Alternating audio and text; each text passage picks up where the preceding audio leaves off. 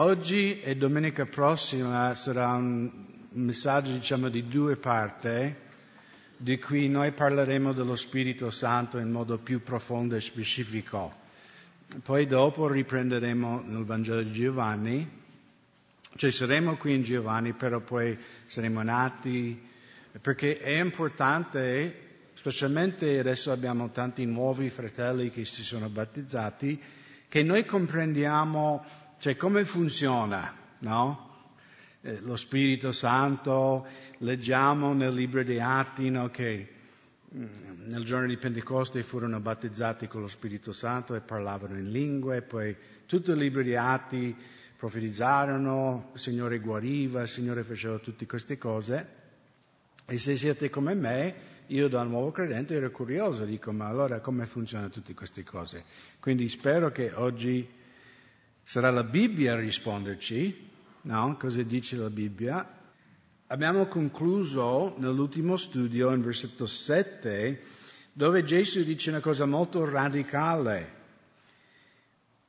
Tuttavia io vi dico la verità, è bene per voi che io me ne vada. E certamente erano, come è bene per noi che tu vai via? Sei nostro Salvatore, sei nostro guida. Però Gesù dice è meglio per voi che io vado via. Perché se non me ne vado, non verrà a voi il Consolatore. Ma se me ne vado, io ve lo manderò. E quando sarà venuto, egli convincerà il mondo di peccato, di giustizia e di giudizio. Di peccato perché non credono in me, di giustizia perché io vado al Padre mio e non mi vedete più, di giudizio perché il principe di questo mondo è stato giudicato. E quindi notate qui Gesù parla del Consolatore, che noi sappiamo è lo Spirito Santo, no? Terza persona della Trinità. Fino a questo punto, no? Come ho già detto, fino a questo punto, prima del Calvario, la morte e la risurrezione di Gesù, lo Spirito Santo era con i discepoli nella persona di Gesù. Ok? Se girate in Giovanni 14, andate un po' indietro, in versetto 17. Leggiamo il versetto 16. Ed io pregherò il Padre che egli vi darà un altro Consolatore che rimanga con voi per sempre. Lo Spirito della verità che il mondo non può ricevere, perché non lo vede e non lo conosce. Ma voi lo conoscete, poi notate bene, no? Perché è importante di pesare, di capire cosa dice Gesù qua. No? Perché dimora con voi e sarà in voi. Ok? Quindi Gesù qua prepara, dice, adesso lo Spirito Santo è con voi perché io sono con voi. Se Gesù andava, come dicevo l'altro giorno, tipo a Samaria, no? Ha mandato i ragazzi per prendere il cibo, lui è rimasto fuori con la donna samaritana, in un certo senso lo Spirito di Dio non era con loro, perché non erano con Gesù. E in greco ci sono 3 parole, con voi e para con, in voi, questo è facile, invece di en. Poi c'è un'altra esperienza, no? Su di voi, no? E questo in greco è epi.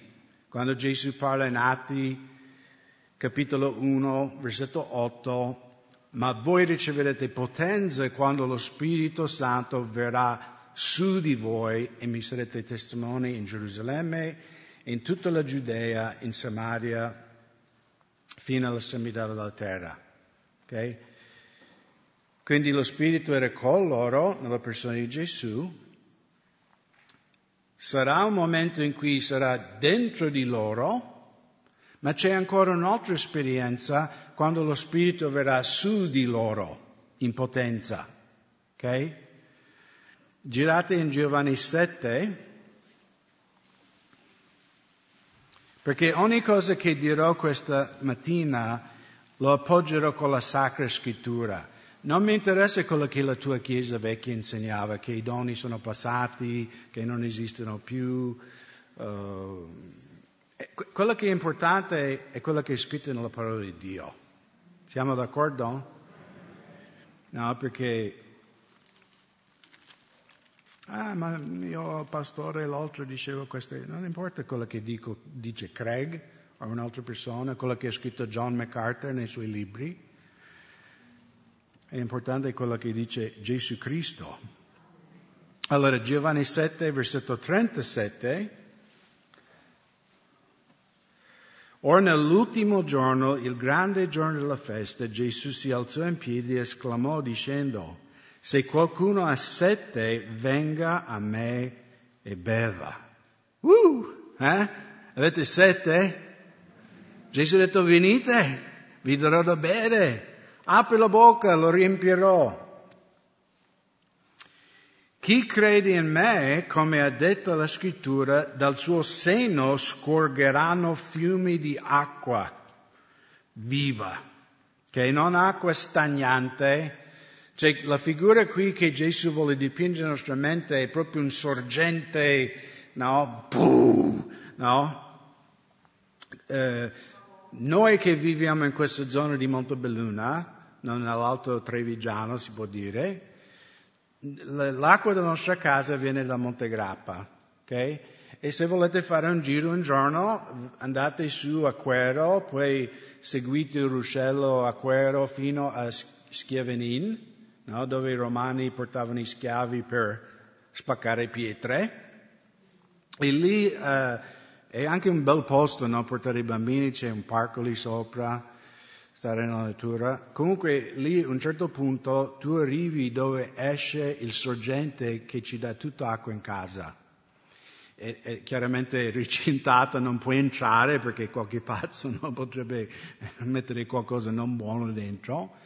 Però è bello lì perché tu vai vicino ed è proprio un fiume potente che esce da una caverna e lo senti proprio, quest'acqua che scaturisce dalla montagna, proprio esce da un buco, una caverna sotto Montegrappa, è tutta acqua che scende, percola in mezzo alla pietra dolomitica e poi scatena fuori. Allora questa è la figura che Gesù, quando parla del battesimo dello Spirito Santo, dice sarà un sorgente che è proprio come un potente fiume che esplode dal tuo essere.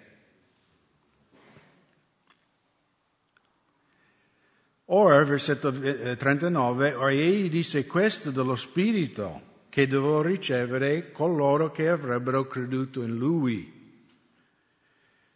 Lo Spirito infatti non era ancora stato dato perché Gesù non era ancora glorificato. Questo è molto importante. Nel Vecchio Testamento, anche fino a Giovanni Battista, perché in un certo senso, anche se troviamo Giovanni Battista nel Nuovo Testamento, Giovanni Battista era un profeta del Vecchio Testamento. Okay? Lui era colui preannunciato da Malachia e da altri profeti che avrebbe spianato la strada del Signore, preparato la via del Messia. E quindi in un certo senso Giovanni era del vecchio patto, no? Con Giovanni è chiuso il vecchio patto, poi con Gesù il nuovo patto, la grazia di Dio. E da Giovanni indietro solo persone speciali potevano ricevere lo Spirito Santo, profeti, re. Infatti vediamo anche nella vita del re Saul, quello che ha preceduto Davide, che lo Spirito di Dio andava su di lui e poi cosa faceva? Anche andava via da lui. E poi cosa veniva su Saul? Un spirito malvagio. Non aver paura però. Abbiamo appena letto in Giovanni 14, quando verrà il Consolatore, egli rimanga con voi per sempre. Alleluia. Gloria al Signore. Quando lo Spirito Santo viene su un vero credente non ci lascia più. Non dobbiamo aver paura che un altro spirito può venire a prendere forza su di noi. Siamo stati acquistati, Paolo dice. Dio ci ha dato la caparra dello Spirito Santo. Ok? Però vediamo qui che lo Spirito non è stato versato sui discepoli perché Gesù ancora non era glorificato. Perché Gesù prima doveva morire sulla croce, essere risuscitato e solo allora lo Spirito Santo poteva essere versato su tutti gli uomini. È chiaro fino adesso? E adesso andate in Giovanni 20, perché poi questo è proprio dopo la risurrezione. I discepoli sono insieme. No, Tommaso è lì, io crederò solo se toccherò con le mie mani, eccetera, quindi dubitava. In Giovanni 20, versetto 19, allora, ora la sera di... Jimmy, puoi chiudere la porta là che così non sentiamo con la motosega? Grazie. A me. Allora niente. Pazienza. I nostri vicini dovevano sentire noi ieri con la macchina là tutto il giorno. Ok. Ora la sera di quello stesso giorno, il primo della settimana, quindi domenica, giusto? Mentre le porte del luogo dove erano radunati i discepoli erano serrate per paura dei giudei. E quindi i discepoli erano lì, sai, sbarrate le porte, avevano paura di essere arrestati. Gesù viene e si presentò là in mezzo e disse loro: pace a voi. E detto questo, mostrò loro le sue mani e il costato. E i discepoli dunque, vedendo il Signore, si rallegrarono. Poi Gesù di nuovo disse loro: pace a voi, come il Padre ha mandato me, così io mando a voi. E detto questo, soffiò su di loro e disse: ricevete lo Spirito Santo. Ok. Secondo voi hanno ricevuto lo Spirito Santo? Certamente hanno ricevuto. È scritto qui che Gesù ha soffiato e ha detto lui: ricevete lo Spirito Santo.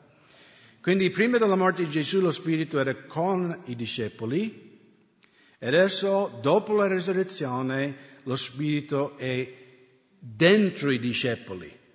Ok? E questo è quello che la Bibbia chiama la nuova nascita. Ok? Anche coloro che sono battezzati l'altra domenica non si sono uniti in un club, no, non si sono iscritti alla Calvary Chapel, un elenco umano, hanno dato testimonianza pubblica che lo Spirito di Dio ha fatto qualcosa dentro di loro e erano rinati dallo Spirito Santo.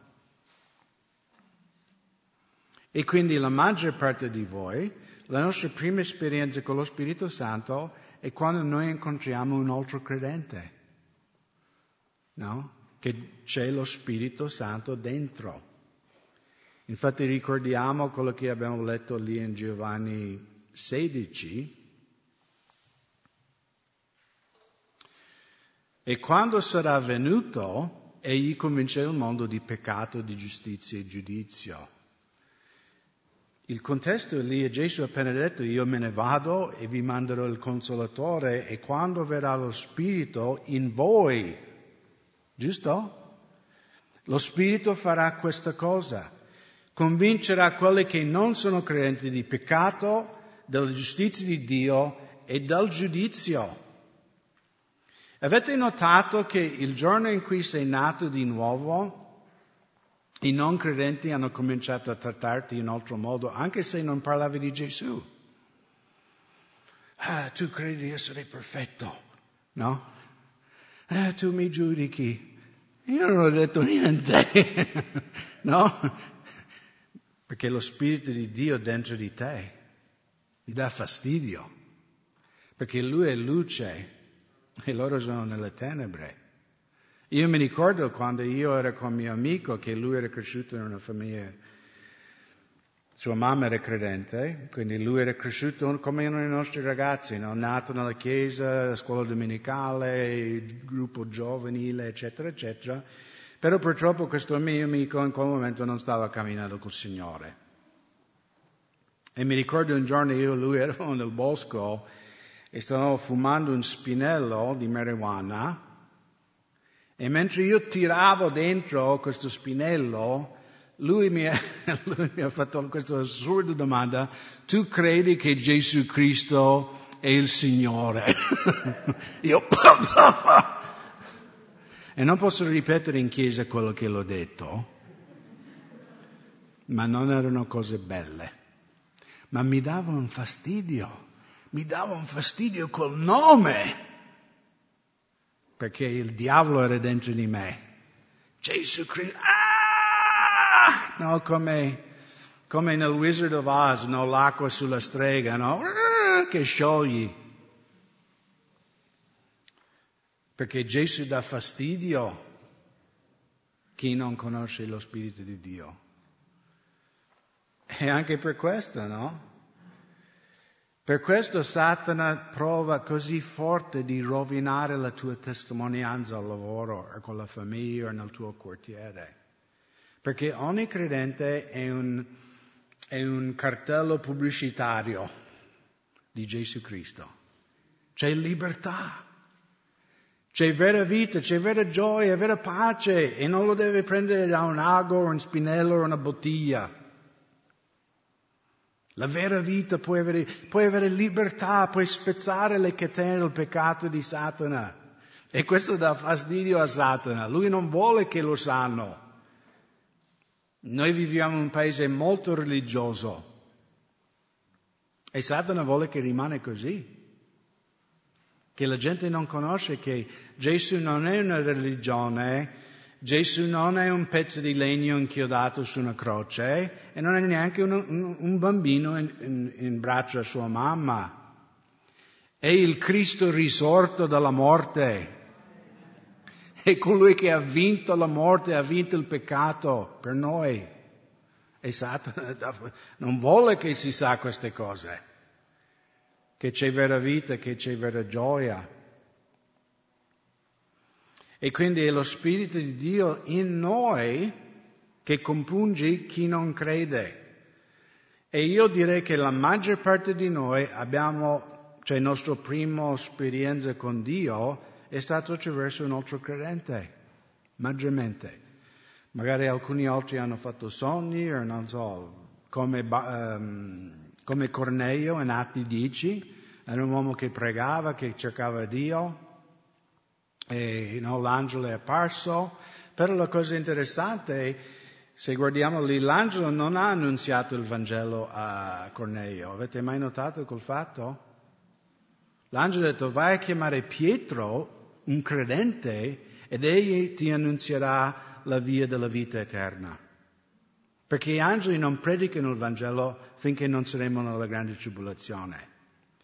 Fino a quel momento è il compito della Chiesa predicare il Vangelo, fratelli, è il nostro compito.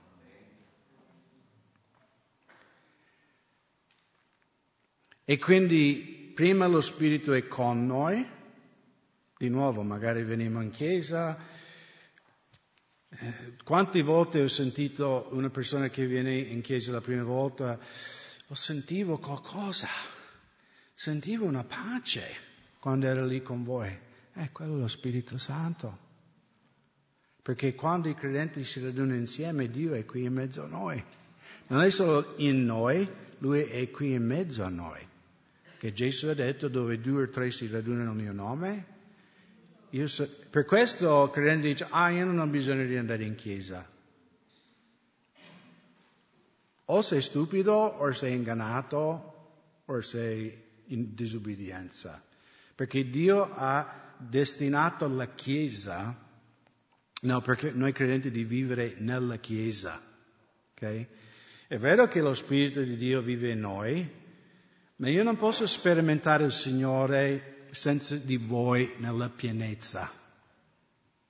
Amen?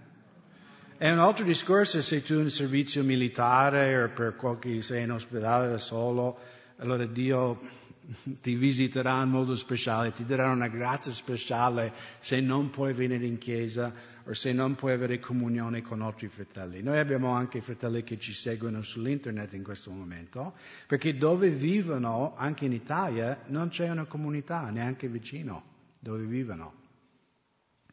Allora loro hanno scusa, ma noi no, fratelli, no? Perché troviamo sempre tempo per il mare, la montagna, giusto? Per andare a una partita di calcio.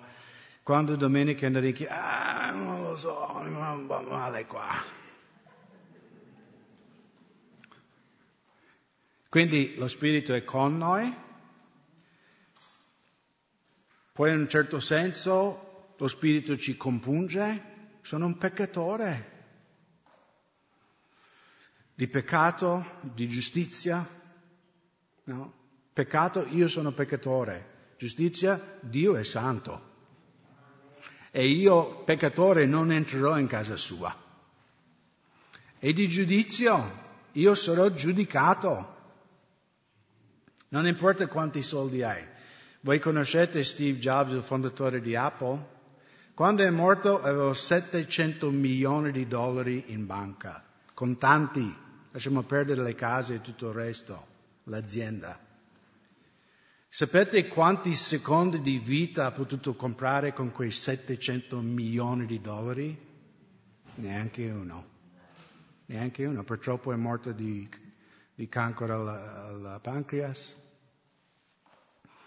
Perdere Bill Gates, il più grande, più piccolo, l'appuntamento davanti al trono di Dio nessuno può evitare.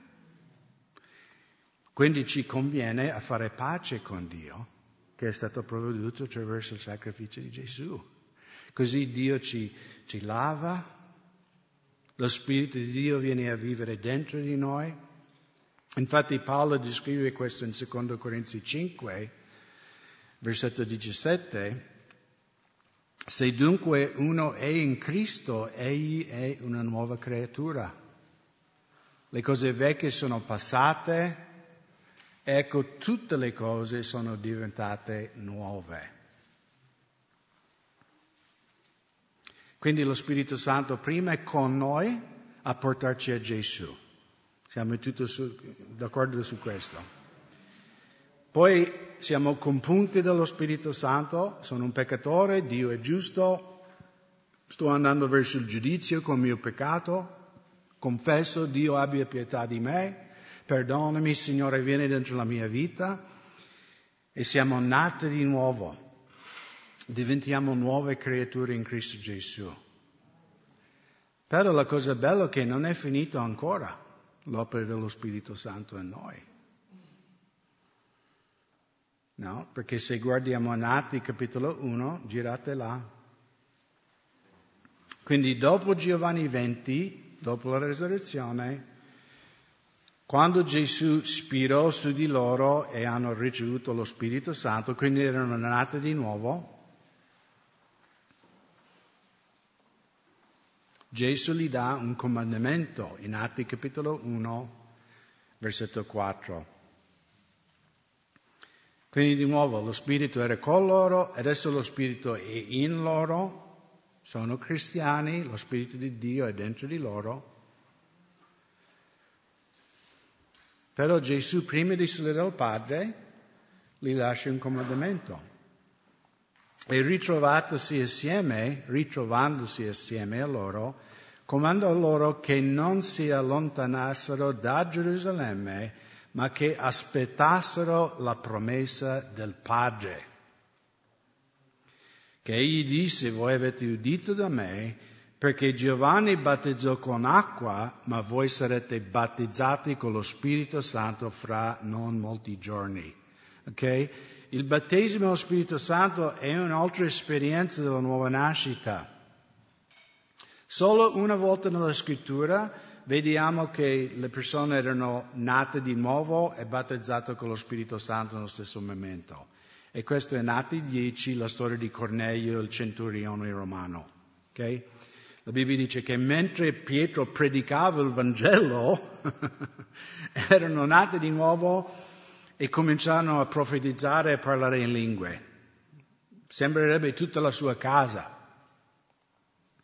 Solo lì è un'esperienza insieme la nuova nascita e il battesimo dello Spirito Santo. Ma tutte le altre testimonianze della Scrittura è un'esperienza susseguente a quella della nuova nascita. Anche per me è stato così. Io ho ricevuto Gesù Cristo a casa mia nel 1980, lì a Seattle, Washington, e ho ricevuto il battesimo dello Spirito Santo 5 anni dopo. No? In una chiesa lì, sempre a Seattle, per un'esperienza che è venuta dopo. Quindi Gesù dice, voi sarete battezzati con lo Spirito Santo fra non molti giorni, versetto 5. Poi versetto 8, ma voi riceverete potenza quando lo Spirito Santo verrà su di voi.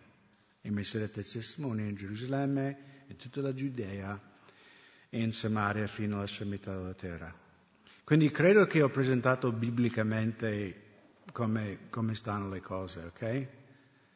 Prima lo Spirito convince, Lui è con noi, magari attraverso altri credenti. Quando ci ravvediamo e riceviamo Cristo come Salvatore, lo Spirito è in noi. Però Gesù anche apostolo ha detto no, c'è ancora qualcos'altro. Lo Spirito dimora in voi, siete nati di nuovo, siete figli di Dio, siete salvati, i vostri peccati sono perdonati, però c'è quest'altra esperienza, la potenza, no? I doni dello Spirito Santo.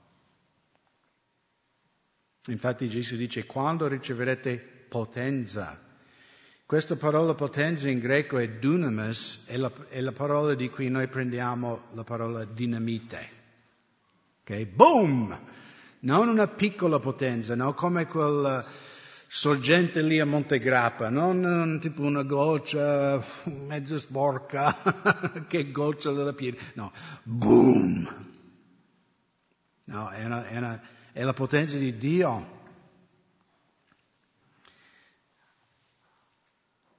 Allora, è importante capire che gli apostoli devono aspettare Gerusalemme perché poi sappiamo in Atti 2 che è arrivato il giorno di Pentecoste, che erano delle 7 feste di Israele, poi furono battezzati con lo Spirito Santo.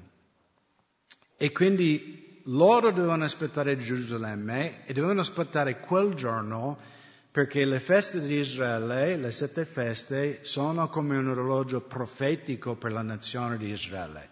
Ok? Quindi alcuni dicono, allora tu devi andare a Gerusalemme, no, per fare questa esperienza, o devi andare a Torino, no, non è così. Anche a casa tua. Ti chiudi nella tua cameretta, tu gridi al Signore e egli ti battezzerà con lo Spirito Santo. Non devi neanche venire in chiesa. Ma loro dovevano aspettare lì perché era un adempimento profetico. Perché nel Vecchio Testamento, sul monte Sinai, Dio ha dato la sua legge nel giorno di Pentecoste, 50 giorni dopo la Pasqua. Ok? Esodo, ricordate, 12, mette il sangue, eccetera, eccetera. 50 giorni dopo la loro uscita, Dio ha dato la sua legge.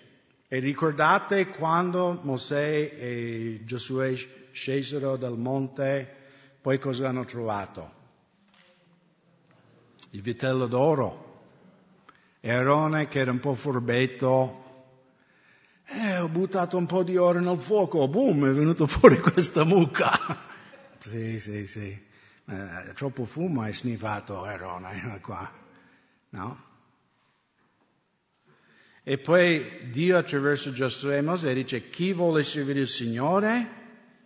E chi vuole servire questo vitello d'oro, questo demone? E quindi Israele devono decidere, vogliamo servire Dio o vogliamo servire il diavolo?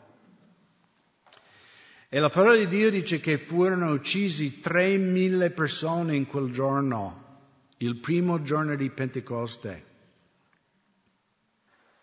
Perché la legge, così dice Paolo, la legge che fa a noi? Ci dà vita? Ci uccide. La legge ci condanna. La legge dice sei un peccatore, Craig. Hai infranto la legge di Dio. Sei venuto meno privo della gloria di Dio. La legge ci uccide. Invece la cosa bella che vedremo qui nel giorno di Pentecoste, nel nuovo patto, sapete quanti furono salvati dopo il battesimo dello Spirito Santo? No, 5 no. 3.000. 3.000 persone furono salvati per l'eternità. Bello, no? La legge, morte, lo Spirito, vita. E per questo deve essere quel giorno. Anche perché la festa di Pentecoste in Israele è la festa della raccolta del grano, che accade nell'inizio di giugno. E quindi il giorno di Pentecoste possiamo dire il giorno in cui è nata la Chiesa e ha cominciato la raccolta delle anime. Ricordate cosa disse Gesù nel Vangelo? Guardate i campi che sono bianchi a raccogliere. Pregate che il Signore della raccolta mandi operai, a raccogliere. E quindi il giorno di Pentecoste era la nascita della Chiesa, la predicazione del Vangelo, e noi viviamo adesso in questo periodo della Chiesa ancora, finché verrà il rapimento. Detto tutto questo, voglio solo dire a ognuno di noi, non dovete andare a Gerusalemme, non dovete andare chissà dove, non dovete aspettare un giorno particolare, dovete solo fare tu e Dio un incontro intimo e potente. Okay? Dovete avere un cuore aperto. Signore, io voglio tutto. Io anche da nuovo credente leggevo queste cose, parlare in lingue, profezie, chissà che cosa sono queste cose. Però da nuovo credente ho detto, Signore, io non so, ma io voglio tutto quello che tu hai per me. Anche se nella mia mente magari sembra una cosa folle, specialmente parlare in lingue. Ma se tu hai quello per me, io voglio tutto. Voglio tutto quello che tu hai per me. E quindi andiamo in Atti 2, versetto 1.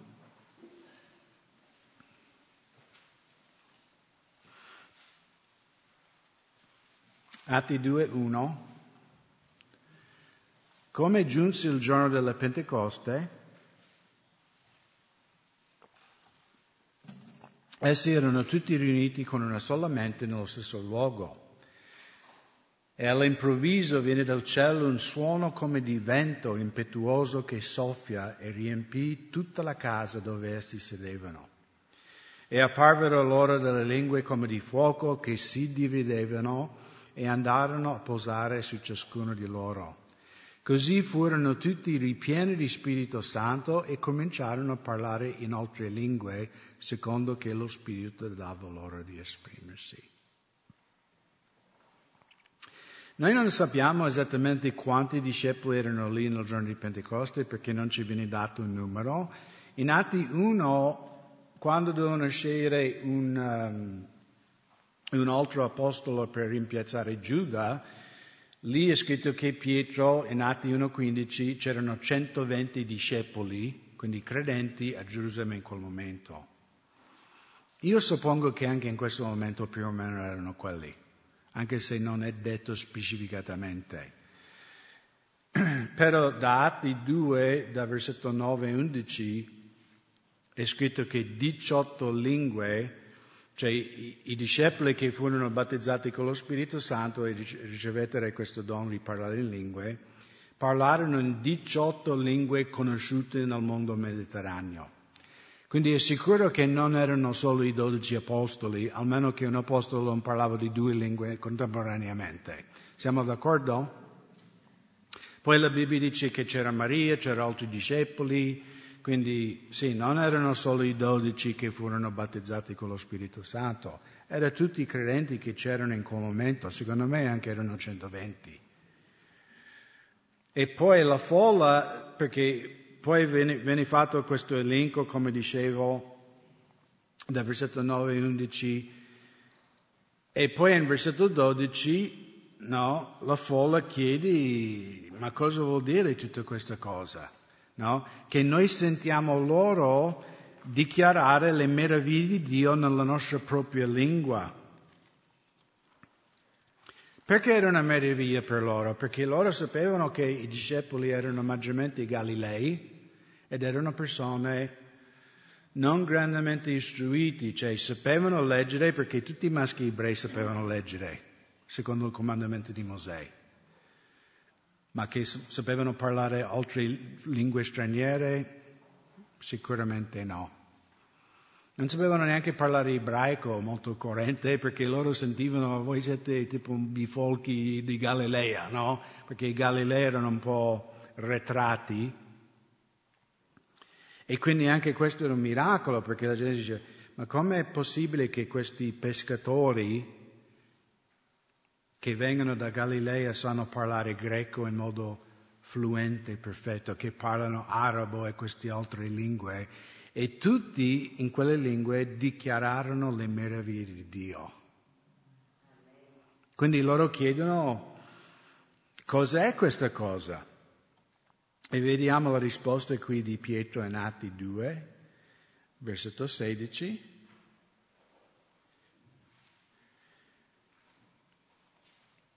Ma questo è ciò che fu detto dal profeta Gioele. Qui è Pietro che parla. E avverrà negli ultimi giorni, dice Dio, che spanderò del mio spirito sopra ogni carne. I vostri figli e le vostre figlie profetizzeranno, i vostri giovani avranno delle visioni, i vostri vecchi sogneranno dei sogni. In quel giorno spanderò del mio spirito sopra i miei servi e sopra le mie serve e profetizzeranno. Farò prodigi sui cieli e segni sulla terra, sangue, fuoco e vapore di fumo. Il sole sarà mutato in tenebre, la luna in sangue, prima che venga il grande e glorioso giorno del Signore, e avverrà che chiunque avrà invocato il nome del Signore sarà salvato.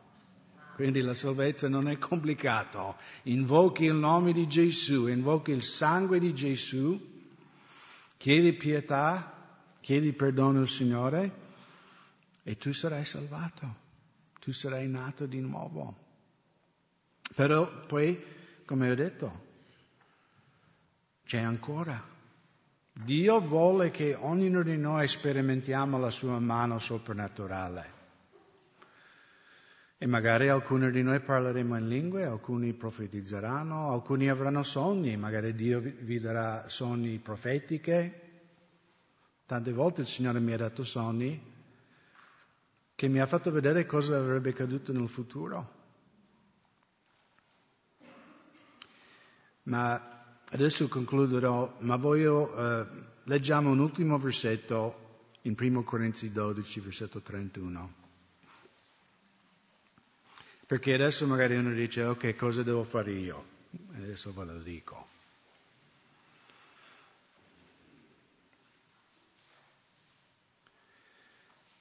Perché domenica prossima parleremo più a profondo come ricevere i doni dello Spirito Santo. Okay? Io non ho una bacchetta magica, magari avessero. Ting, ting, ting, ting, perché è una cosa fra noi e Dio. Però di questo posso assicurarvi, se tu cercherai il Signore con tutto il tuo cuore, Egli non solo ti risponderà, ma ti risponderà in modo che tu non puoi neanche immaginare. Perché noi non abbiamo una religione. Ok, vai in questo posto, fai queste 10 cose, speriamo che quando muori andrai in cielo. No, noi abbiamo un rapporto vivo con Dio vivente, che Dio ci parla, che noi parliamo con Dio, che Dio dimostra la sua potente mano. Non so se posso condividere questa storia, ma lo farò lo stesso. Molti di voi sapete che Karen ha perso sua nonna in questi giorni in America, che grazie a Dio era una sorella in Cristo, quindi lei è davanti a Gesù in questo momento. E Karen doveva andare lì per essere lì con i parenti per il funerale, logicamente. Però poi è entrato nell'aereo a Venezia e poi c'era un guasto con l'aereo. C'era una spia, qualcosa non va bene. E quindi erano lì 2 ore, tutti seduti nell'aereo, non sapendo se partiva, non partiva, eccetera, eccetera. E Karen ha messo una predica, no? E quindi stava ascoltando questa predica e dopo circa 2 ore stava ascoltando questa predica e il fratello è arrivato a quel passo quando il ragazzo viene da Gesù e dice: Signore, ti seguirò, ma prima devo seppellire mio padre. E voi sapete poi cosa il Signore ha detto: lascia che i morti seppelliscono i morti, ma tu mi segui. E poi Karen ha detto: Signore, forse non devo andare in America. E lei ha detto neanche 30 secondi dopo, il pilota è venuto sul intercom, si dice? Microfono, quello che è. E ha detto: mi dispiace, signore e signore, il pezzo che manca non arriverà e quindi il volo è cancellato. Vedete tutti uscire dall'aereo, no? E proprio anche con lei ha detto, perché lei era dispiaciuta non andare lì, però lei era anche contenta nel senso che Dio mi ha detto di non andare, quindi io anche ai parenti ho comunicato: guarda, il Signore non mi ha permesso di venire da voi, sto pregando per tutti voi, eccetera, eccetera. E tutti i parenti hanno capito, hanno accettato. E io ho detto a lei, sì, è triste questo momento che hai perso la nonna, ma almeno Dio ti sta parlando. E tu hai orecchi aperti per ascoltare. Per dire, noi serviamo un Dio soprannaturale, fratelli. Noi non serviamo un Dio morto. Serviamo un Dio che si muove, che parla, che tocca. E Dio ci chiama, no? Come il profeta Ezechiele, quando lui entrò in quel fiume. E prima era sopra i piedi, poi il ginocchio e poi il bacino. Poi lì a un certo punto io era portato via, il fiume mi portava dove lui voleva. E così, fratelli, lo Spirito di Dio vuole portare tutti noi. Che non possiamo più, siamo portati del fiume di Dio. Quindi, 1 Corinzi 12:31. Ora voi cercate ardentemente i doni maggiori e vi mostrerò una via ancora più alta. E chiaramente poi lui entra in capitolo 13 che parla dell'amore, perché l'amore è la cosa più suprema di tutto. Infatti lui dice: se io parlo in lingua, faccio tutte queste cose, ma non ho amore, è inutile. Però lui non è che butta via i doni neanche. No, anzi lui dice: cercate ardentemente. E voi sapete ardere, il verbo ardere in italiano vuol dire così ardentemente? Ma se Dio vuole battezzarmi, Lui lo farà un bel giorno. No, ardentemente, con fuoco, con passione.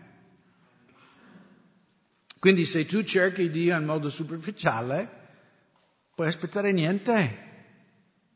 Ma se tu cercherai il Signore con tutto il tuo cuore, Egli ti battezzerà con lo Spirito Santo e potenza. Egli vi darà doni dello Spirito Santo, Egli vi parlerà e vi userà, perché, fratelli, vi dico questo, non c'è esperienza più grande in questa vita umana di essere un strumento dello Spirito Santo e di vedere Dio che opera attraverso la vita in modo soprannaturale a toccare un'altra anima. Ok? Non c'è gelato che puoi comparire, non c'è ricompensa di denaro. No? È bello avere un aumento di paga, o scopri da qualche parte avevi $1,000, non lo so, lo zio ti ha mandato dall'America. Ma quando tu vedi lo Spirito di Dio usarti a portare un'altra persona dalla morte alla vita eterna, fratelli, non c'è oro e argento in tutto questo mondo che può paragonare a questo sentimento. Che Dio mi ha usato a parlare, a portare il Vangelo a qualcuno e adesso la loro vita è cambiata. Quindi vi lascio con questo.